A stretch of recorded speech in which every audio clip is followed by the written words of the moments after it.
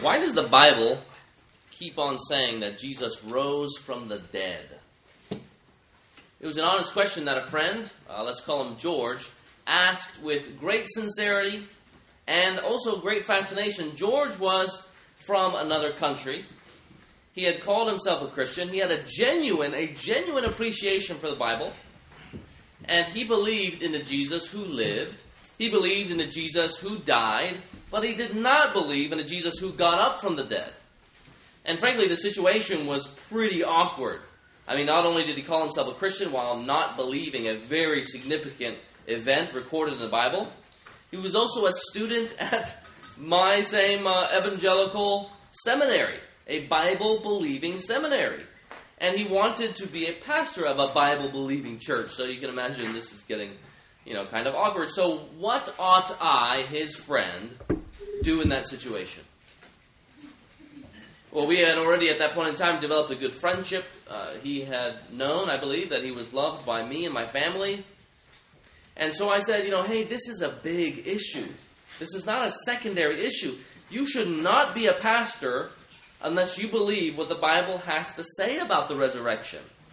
And so I offered to study the claims of Jesus Christ, especially the resurrection of Jesus Christ from the dead, and in the hopes of him changing his mind and the Spirit working in his heart to actually own the fact that Jesus got up from the dead.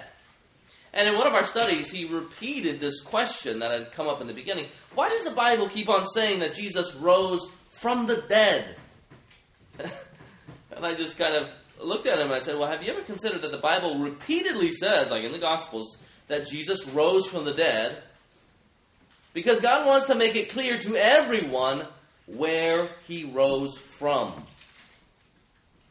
And by God's grace, he just sat there and he was silent. And over the course of time, as we studied the Bible together, he actually came to own the true gospel of Jesus Christ. And he actually became a Christian as the Bible defines it. George thought that believing the resurrection was a secondary aspect of Christianity and of the gospel of Jesus Christ. But according to the Word of God, the resurrection is part and parcel of it. The resurrection is part of the enduring message of the gospel, one of the Christian truths of first importance. And we see this in our passage this morning found in 1 Corinthians 15, verses 1 to 4. I invite you to turn there with me now. 1 Corinthians chapter 15, verses 1 to 4. If you find yourself sitting next to someone who might be visiting, who might not know their way around the Bible, feel free and help them find that place. 1 Corinthians chapter 15, verses 1 to 4.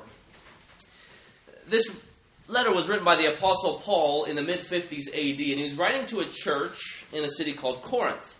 And they were a young church, filled with young Christians, and they most likely had some people who were working out whether or not they were really Christians.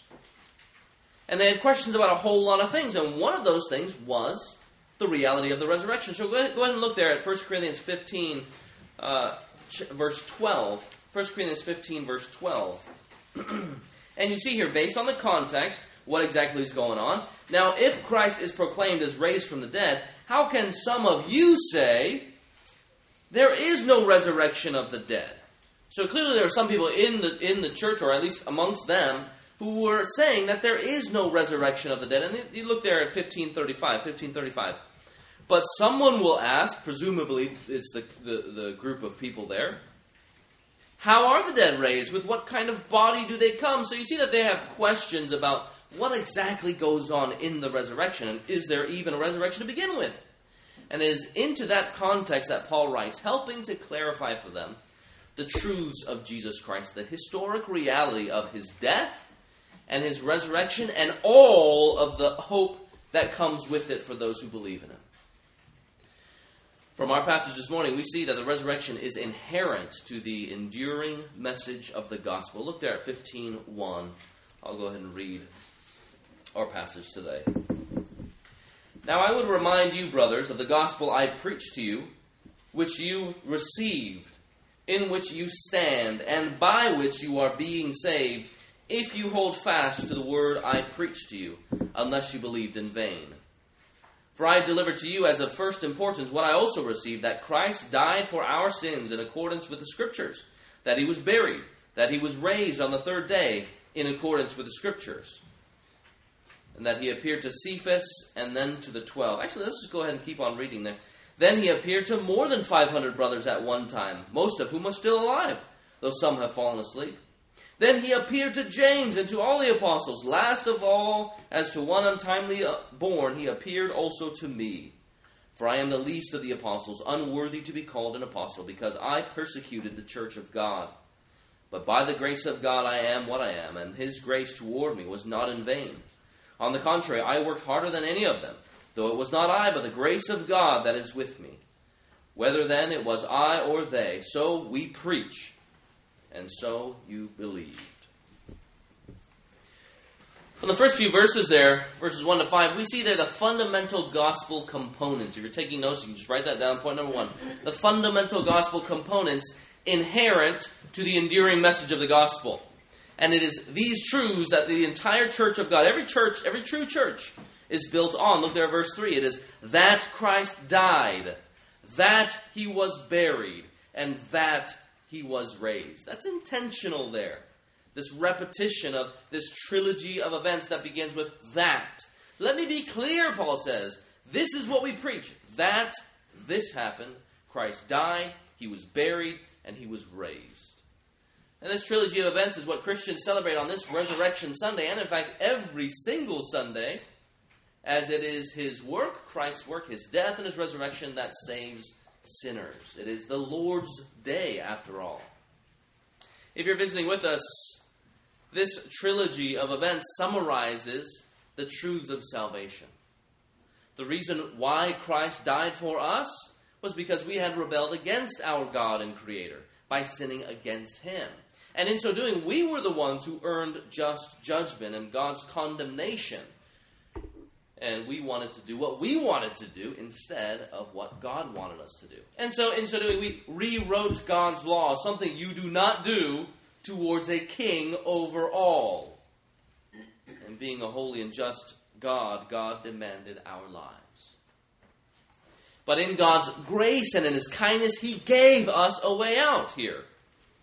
Jesus Christ, in his death, his burial, his resurrection, God gave sinners a way to be pardoned from their sentence and free from the punishment that they rightly deserved. And so if you yourself have ever faced a judge in court, whether it be to fight against a speeding ticket or something even more serious than that, then you know what it's like to have a sentence hanging over your head. But here in God's kindness, he sends Jesus Christ, his eternal Son, to take on flesh and to bear the punishment that we deserved. And he does this all out of love. He sends Jesus Christ to be our substitute, where we perform the sins and acts against him. Christ himself bears that punishment. He bears the wrath that we deserved as our substitute. All because God loved us. He is merciful towards us, and he is gracious towards people, and he does not let them go. You know, many Christians understand the benefits of Christ's death for us. But in my own experience, and in talking with other Christians, many of us don't understand exactly the benefits of Christ's resurrection. So how does the resurrection of Christ benefit the Christian? Well, it helps us understand the benefits of the resurrection by thinking about what happens when we are united to Christ.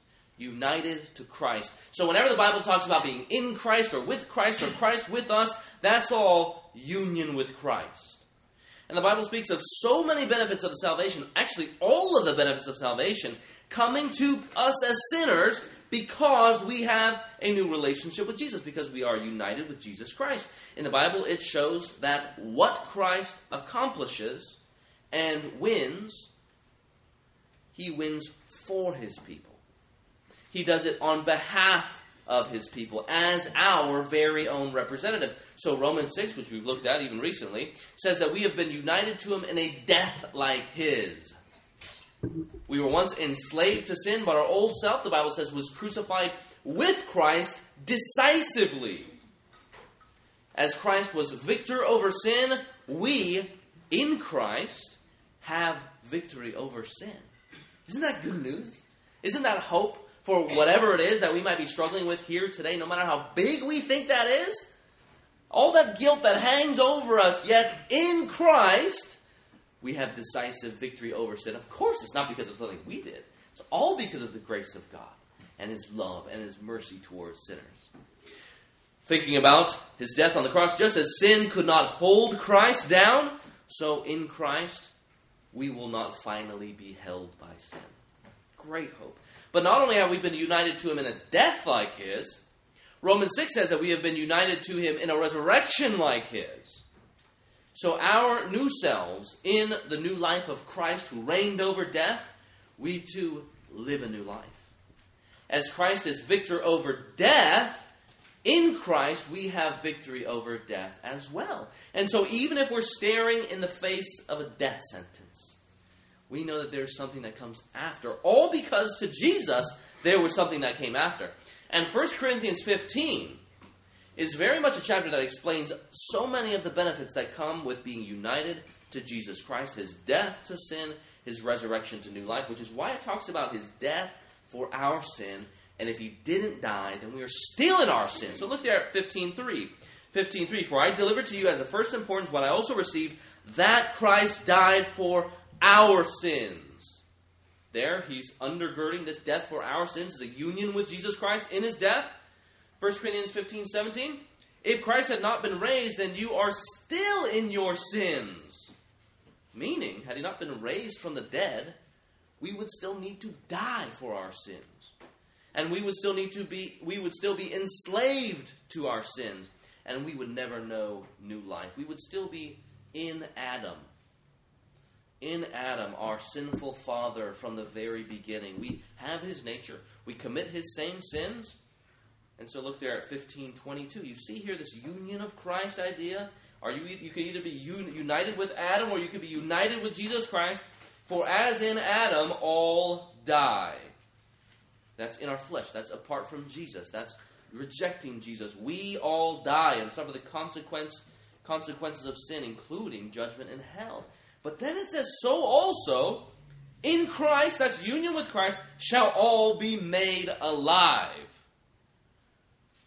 Christian, you realize that Christ's death and resurrection proves God's great love for you and reveals His joy in seeing your joy. God's sending of His Son to die on the cross and then God raising Him up from the dead proves God's great love for you, and it even shows how God rejoices in our rejoicing. Right? So God the Father sends Jesus Christ to the cross to bear our punishment that we deserved. And as He does that, it's not just this legal cold transaction. It's Jesus saying, you stay away from the punishment that you rightly deserve. Keep back, and I will bear it for you. And as He sacrifices Himself in our stead, He is swallowed up by death. All the while saying, you keep back, because I'll do it for you. And then He goes on, in the resurrection, Christ then turns the tables on death and Satan and swallows up death for you.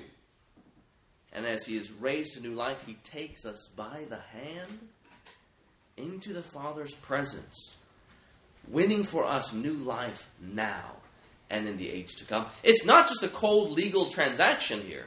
It's saying keep away from the punishment that you rightly deserve. And then so Christ goes underground, is swallowed unto death. But then He reverses the tables and swallows up death. And in so doing, He holds us by the hand into the Father's good presence. 1 Peter 3 speaks of what is won for us through our living Savior. There, Peter says, blessed be the God and Father of our Lord Jesus Christ, who has caused us, all by His grace and His mercy, to be born again to a living hope. It's not just a hope. Certainly not a dead hope. It's a living hope. And how? It is through the resurrection of Jesus Christ from the dead. So if you're visiting with us today and you know yourself to be a believer and you genuinely have been born again, you are born again. You can imagine like a baby coming out to a living hope. because, and only because, Jesus Christ is living and he is not dead. That's the wonderful blessings, the love of God displayed as we are born again through Jesus Christ. Friends, as Christ willingly gives himself up, crossing over from the living, from life to death, he pays our ransom and frees us from punishment. But as Christ victoriously crosses back from death unto life, he seals death's defeat, and new life is won for all who believe. If you're visiting with us and know yourself not to be a Christian, not to be a follower of Jesus, you see how, if you're looking at your non-Christian friend's life, you see how the good news of Jesus, the gospel of Jesus, is really good news for those who believe.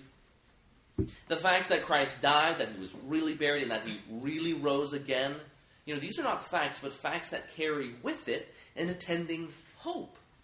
There's always hope that comes along with these facts, because if Jesus really did do these things, then that's a game changer. And indeed, all who believe have hope. And so this is why we celebrate this gospel, these gospel truths, not only on this Resurrection Sunday, but every Sunday, because every Sunday is the Lord's Day, the day that Christ returned from the dead. And so Christians, from the beginning of the church, have been gathering on the Lord's Day to celebrate these great truths. Christ died, Christ was buried, Christ rose again. That's all point number one.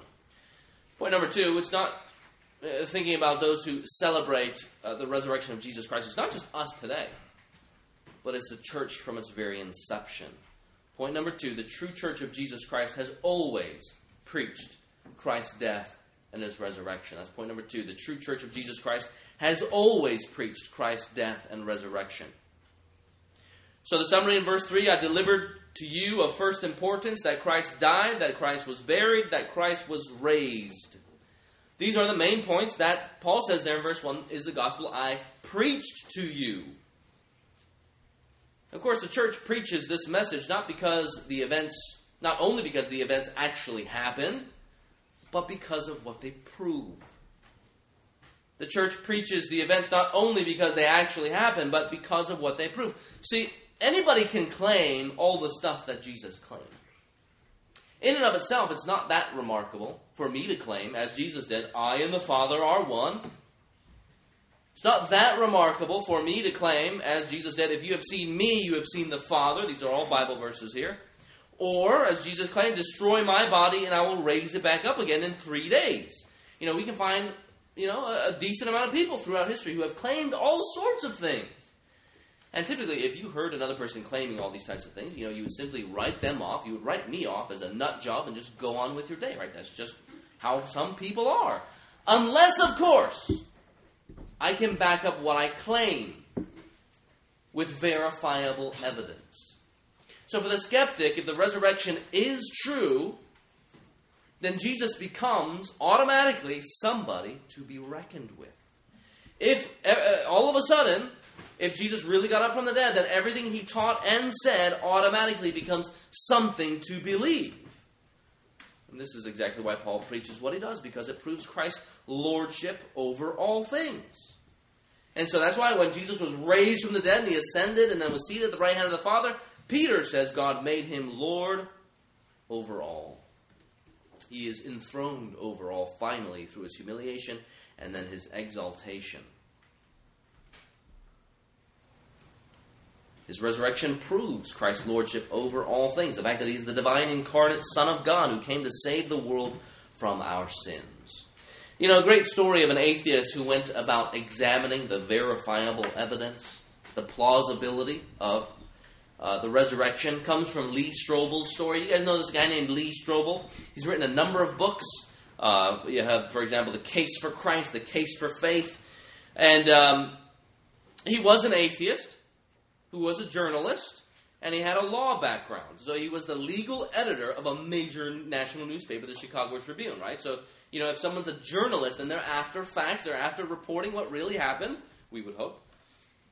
And at the time, he was living as a hedonist. That is, somebody who seeks greatest maximum pleasure. Then one day, his wife becomes a Christian. And for him, being a high-profile atheist, his wife becoming a Christian was like his worst nightmare. But over time, he started to see some change, evident change in his wife's life. And he thought it was attractive. He thought it was intriguing.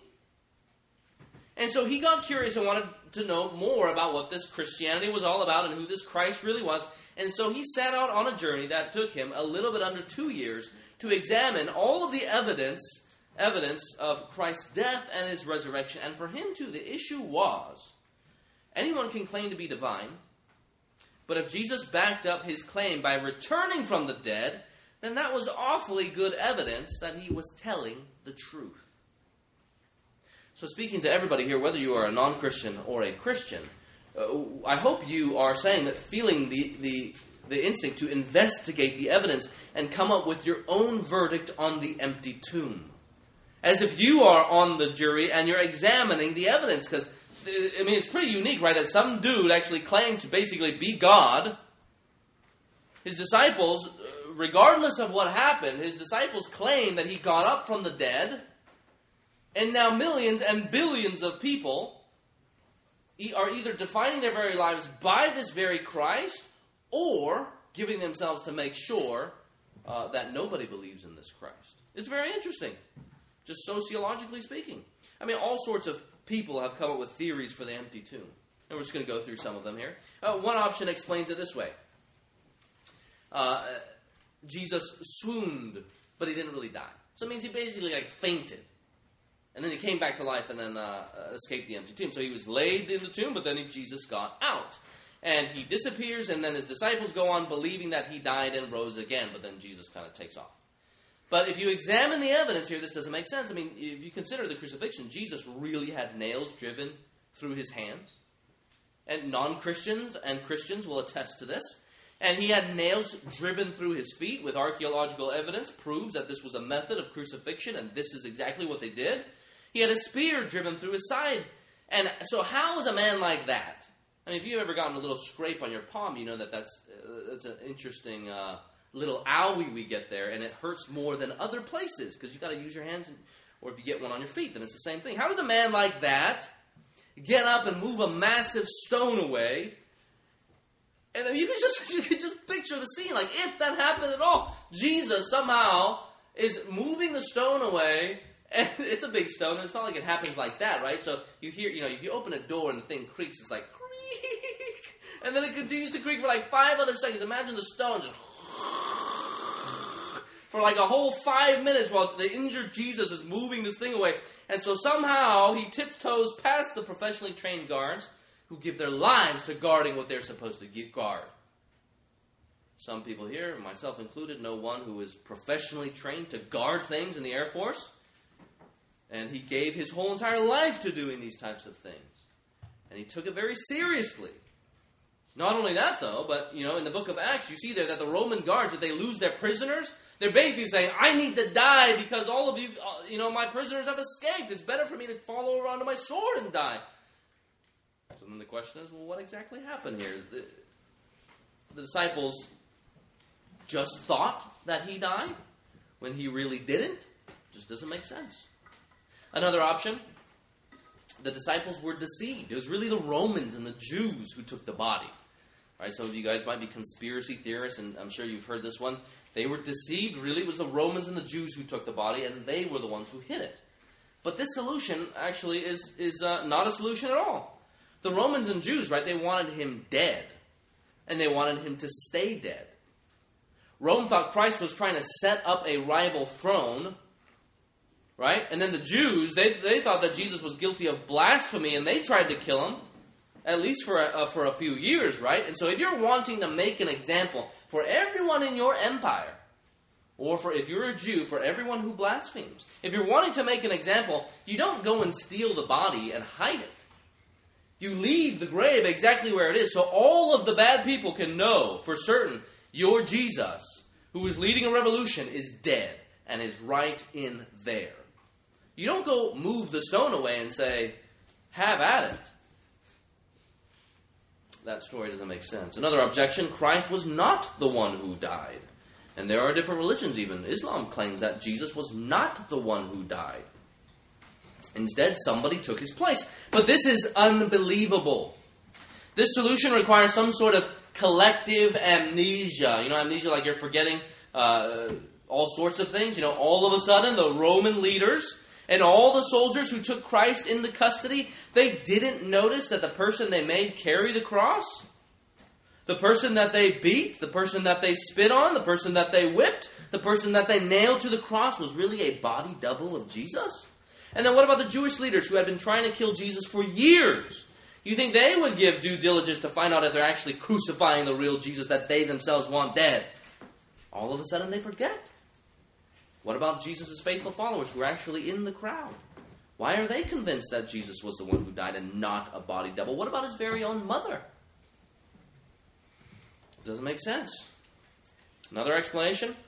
The disciples deceived everybody. Some note how difficult it is for a myth, deception, a different alternate story to arise in the same city that the original took place. In the same city, where you have all these people's eyes looking on the same event. But not only the eyes, you have the government authorities, you got the Jewish, you got the Roman authorities. All those eyes are looking at the same event, and the truth and then a myth rise up from the same city. It's highly unlikely. Not only that, though, you think about the way in which people write myth, right? If you're wanting to tell a lie or make up some story, you write it in a way that strengthens your case and doesn't weaken your case. So there are a number of ways in which this scripture was written, and you can tell that it's not written in a way to strengthen the disciples' case. One example is how the disciples actually, if they were making it up, then they record that it was one like Mary who was the first witness to the empty tomb. But in that day, the general procedure was that women who gave testimony were not allowed, or actually the courts were to dismiss the testimony of a woman.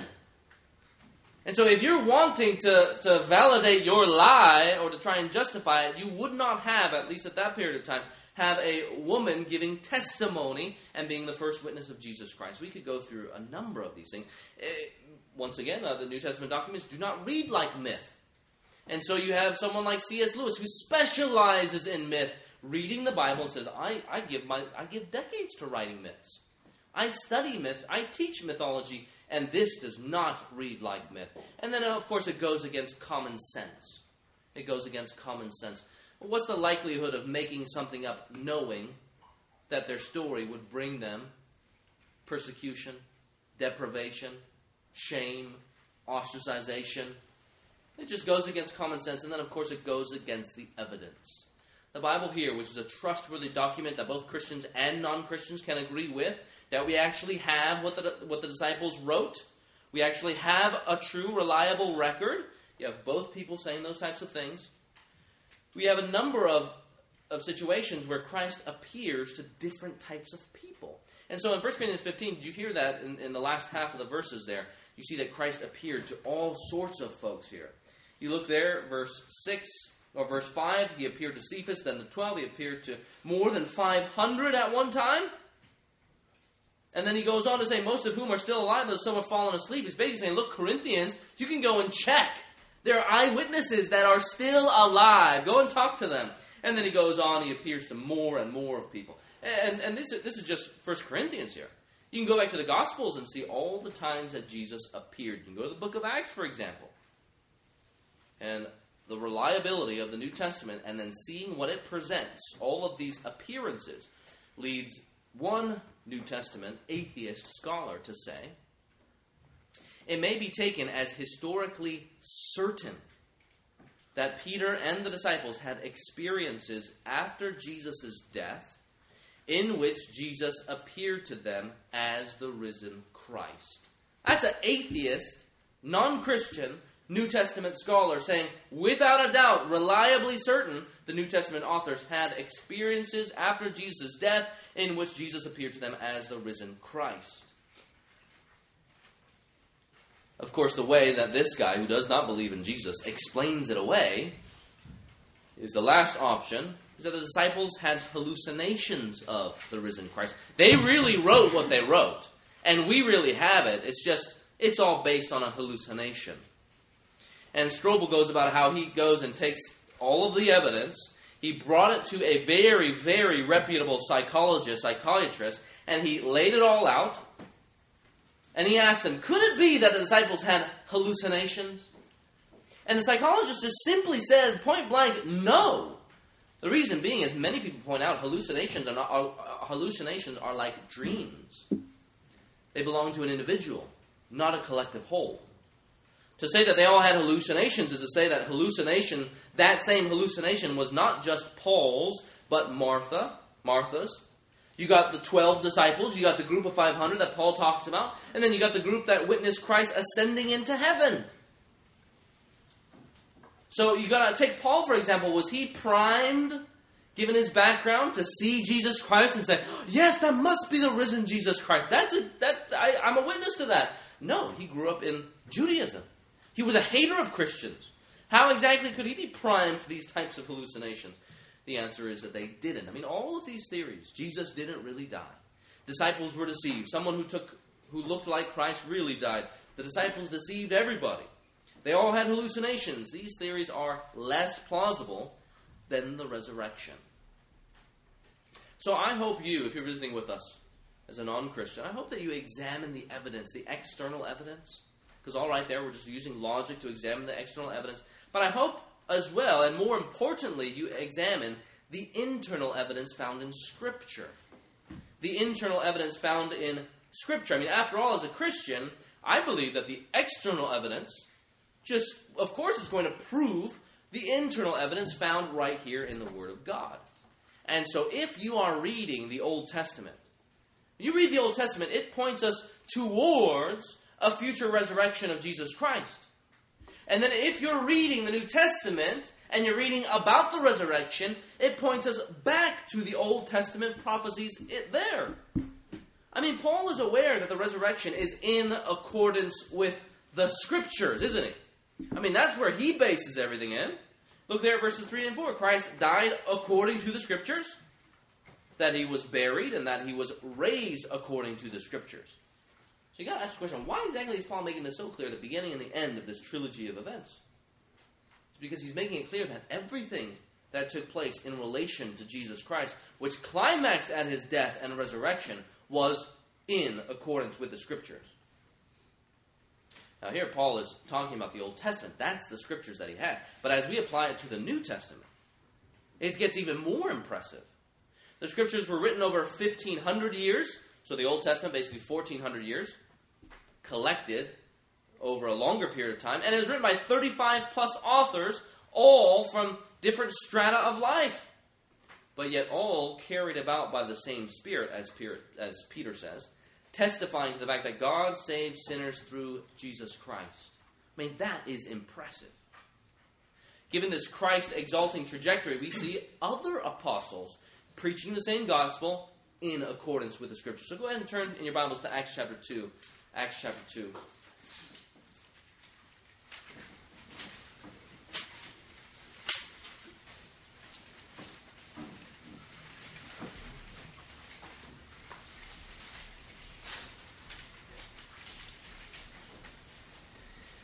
And in this situation, Christ had already died.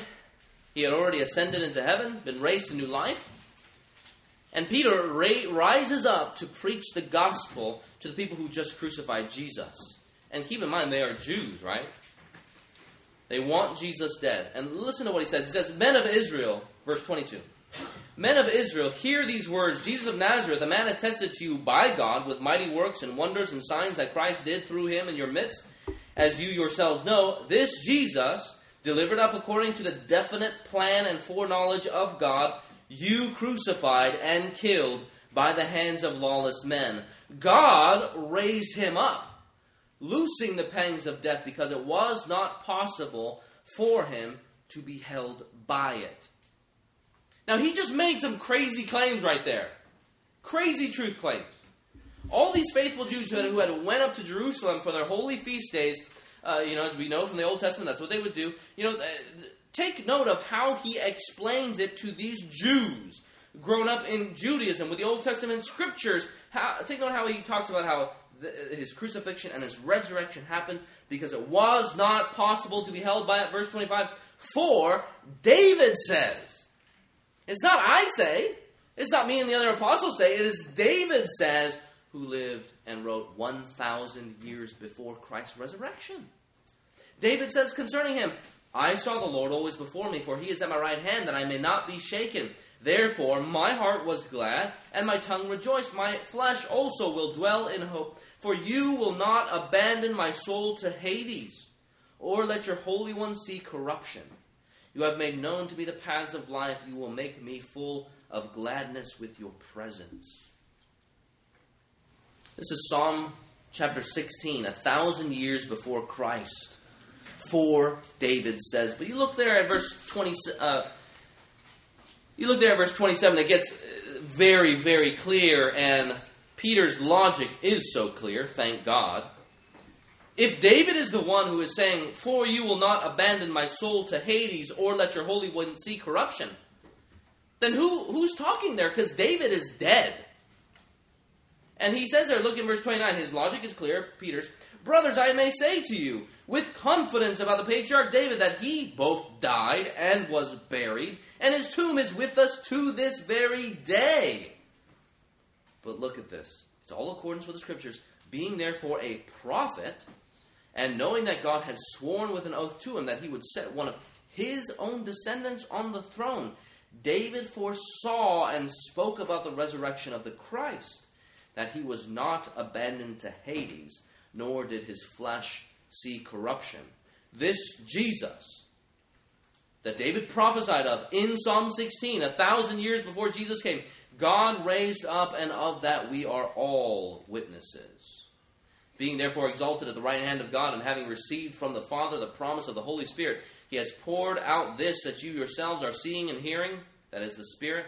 For David did not ascend into the heavens, but he himself says, the Lord said to my Lord, sit at my right hand until I make your enemies your footstool. And look at this declaration he gives. Let all the house of Israel therefore know for certain that God has made him both Lord and Christ, this Jesus whom you crucified. It is all in accordance with the Scriptures. The Old Testament, and then of course as they are apostles of Jesus Christ, we see Christ himself telling readers, telling his disciples, that this was all in the good plan of his own mighty Father. Turn to the book of Luke. So go back 2 more books to the book of Luke, chapter 24. Here Jesus had already gotten up from the dead. He appears to his disciples, and they seem to be still sorrowful, not knowing where Christ had gone. They had known the tomb was empty. They didn't realize that Jesus had risen from the dead. And you look there what Jesus says. He finally reveals himself to them after walking a long time with them on this path. It says there, and he said to them, he rebukes them here, O foolish ones, and slow of heart to believe all that the prophets have spoken. That's the Old Testament Scriptures. Was it not necessary that the Christ should suffer these things and enter into his glory? And then look at that in 27. And beginning with Moses, that is the law of Moses, first 5 books of the law, and all of the prophets, that's all the prophetic writings, he interpreted to them in all the Scriptures concerning the things concerning himself. And then he goes on, and then he appears a second time to a group of other disciples. And then you look there in 44. These are my words that I spoke to you while I was still with you, that everything written about me in the law of Moses and the prophets and the Psalms, which is a Jewish way of referring to the entire Old Testament. He says everything written there must be fulfilled. Then he opened their minds to understand the Scriptures. And he said to them, thus it is written. Where is it written? They don't have the New Testament. Where is it written? That the Christ should suffer on the 3rd day and rise from the dead, written in the Old Testament. And that repentance and forgiveness of sins should be proclaimed in his name to all nations, beginning from Jerusalem. Friends, what Paul preached, what the apostles preached, and what Jesus did, they are all in accordance with the Scriptures. So, again, if you're visiting with us as a non-Christian, have you studied it? Have you studied these claims of Jesus Christ? You recognize that this is a message for you if you would repent of your sins and believe. We see God's great love as he sends Jesus Christ to fend off the punishment that his people rightly deserve. And then he ushers us, his people, into the very presence of his good and loving Father. Friends, this message of salvation is for you. So believe it. Repent of your sins and believe on Jesus Christ. There is salvation in him and him alone, in the crucified and resurrected Savior. Now, if you are exploring Christianity, let me encourage you to give yourself to exploring this, to studying the claims of Jesus Christ. I mean, what greater game changer could there be? You know, a dude who claimed to be the divine God-man really lived and he really died. Both Christians and non-Christians acknowledge that. And the Word tells us that he got up from the dead. And the world testifies that all of his disciples really thought he did. When something like that, something that big comes along, it's far more important than anything else that could be on your schedule. If the Bible is right, then the only person who can save you from your sins and to win for you new life, freedom from sin, right standing with God and forgiveness and justification, and a new relationship with your good Father, your good Creator, is Jesus Christ, the one in whom all of our hopes are stored up in. You know, if you want to learn more, I would be very happy to study this Bible study that I've done a number of times, and other people here would be happy to do it with you too. It's called Christianity Explained. It takes about 6 hours, 6 different sessions to explore the claims of Jesus Christ according to what he himself says in the Bible. And for the sake of intellectual integrity, it would be a wonderful thing for you to study the claims of Christ before you actually reject it. So that way, if you're going to reject it, you know what you are rejecting. So we saw the gospel components there in point number 1. Christ died, that he was buried, that he rose again. We saw in point 2 that the church has always preached this gospel, his crucifixion and his resurrection. The last point, point number 3, is that the church ought never abandon this gospel. The church ought never abandon this gospel. This was the gospel that was preached by Paul, and it was, as verse 1 says, received by the church. It was this gospel that Paul encourages the church to hold fast to. And with this language of delivering and receiving and holding fast to, you get this idea of chain of custody. So you have the Corinthian church, right? They're receiving it from Paul. But Paul, too, is a receiver, as he received it from Jesus Christ, as it says there in 1 Corinthians chapter 15. Christ delivered the message to Paul. Paul delivered the message to the Corinthian church. The Corinthian church, having the ministry of reconciliation, they too are to deliver it unto others. And friends, we, as First Baptist Church, are in the same place as the Corinthian church. We are those who have received the gospel preached by God's grace. Somebody preached the gospel to you. We are folks who are standing in the gospel right now, and now we are called to persevere in it. In fact, without persevering in it, clinging fast to Christ's death and resurrection, we will not be saved. Now, I am not saying that we earn our salvation. Salvation is all of grace. But Paul says that, and Paul says very clearly that it is by grace you are saved. But Jesus too says that those who are true believers will endure until the end.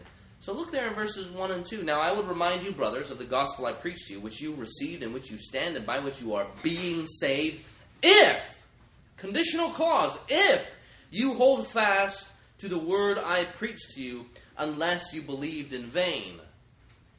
The point is, if you let these things go, you show yourself to have never been a believer in the first place. So that condition, if, is not meant to be a threat to get you to compel you to work harder at your salvation because you can earn it. That's not what the if is there for. The if you hold fast is there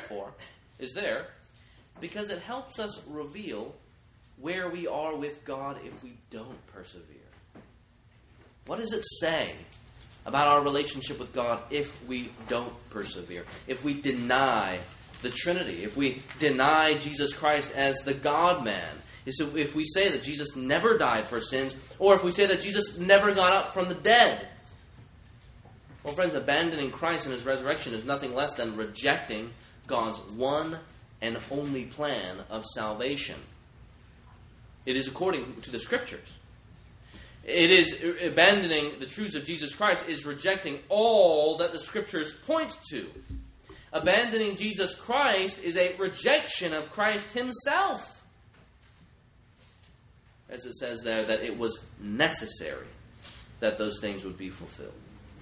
And the result of rejecting these truths is to consign ourselves to our own sin. It is to choose enslavement over freedom, eternal death over eternal life. This is why Paul says there in verse 17 of 1 Corinthians 15. Go ahead and turn there. Verse 17 of 1 Corinthians 15. If Christ has not been raised, your faith is futile and you are still in your sins. Then those also who have fallen asleep in Christ have perished. It is as if they have already perished eternally if Christ never got up from the dead, because there is no hope. Hope is completely evacuated in the gospel of Jesus Christ. So what good is it to claim some Christ, but not his resurrection from the dead? Rejecting the resurrection nullifies all of the blessings of Jesus Christ, because all of them hinge on the resurrection of Christ. Lose the resurrection, then any notion of salvation is lost. And it leaves us there in verse 18, crippled with only a temporary so-called hope, and we of all people are the most to be pitied. For friends, the dual hope of pardon from sin and new life is found in the person and work of Jesus Christ. Without him, we would still suffer the same curse as our first parents suffered, that is death. As 1 Corinthians 15:22 reads, for as in Adam all die, so also in Christ all shall be made alive. In Christ, friends, there is forgiveness of sins. Without Christ, without the resurrection, there is eternal death in hell. To conclude, the resurrection is not of secondary importance. We see there, 1 Corinthians 15, it is of first importance. For I delivered to you what I also received, that Christ died for sins, according to the Scriptures, that he was buried, and that he rose again according to the Scriptures. This is the gospel message. These are the truths that churches of Jesus Christ, true churches of Jesus Christ, have always preached and will always preach. Christ's death and resurrection is not only what we celebrate, it is the good news that, in fact, we are commanded to bring to the ends of the earth, as salvation belongs to the Lord. Let's pray together.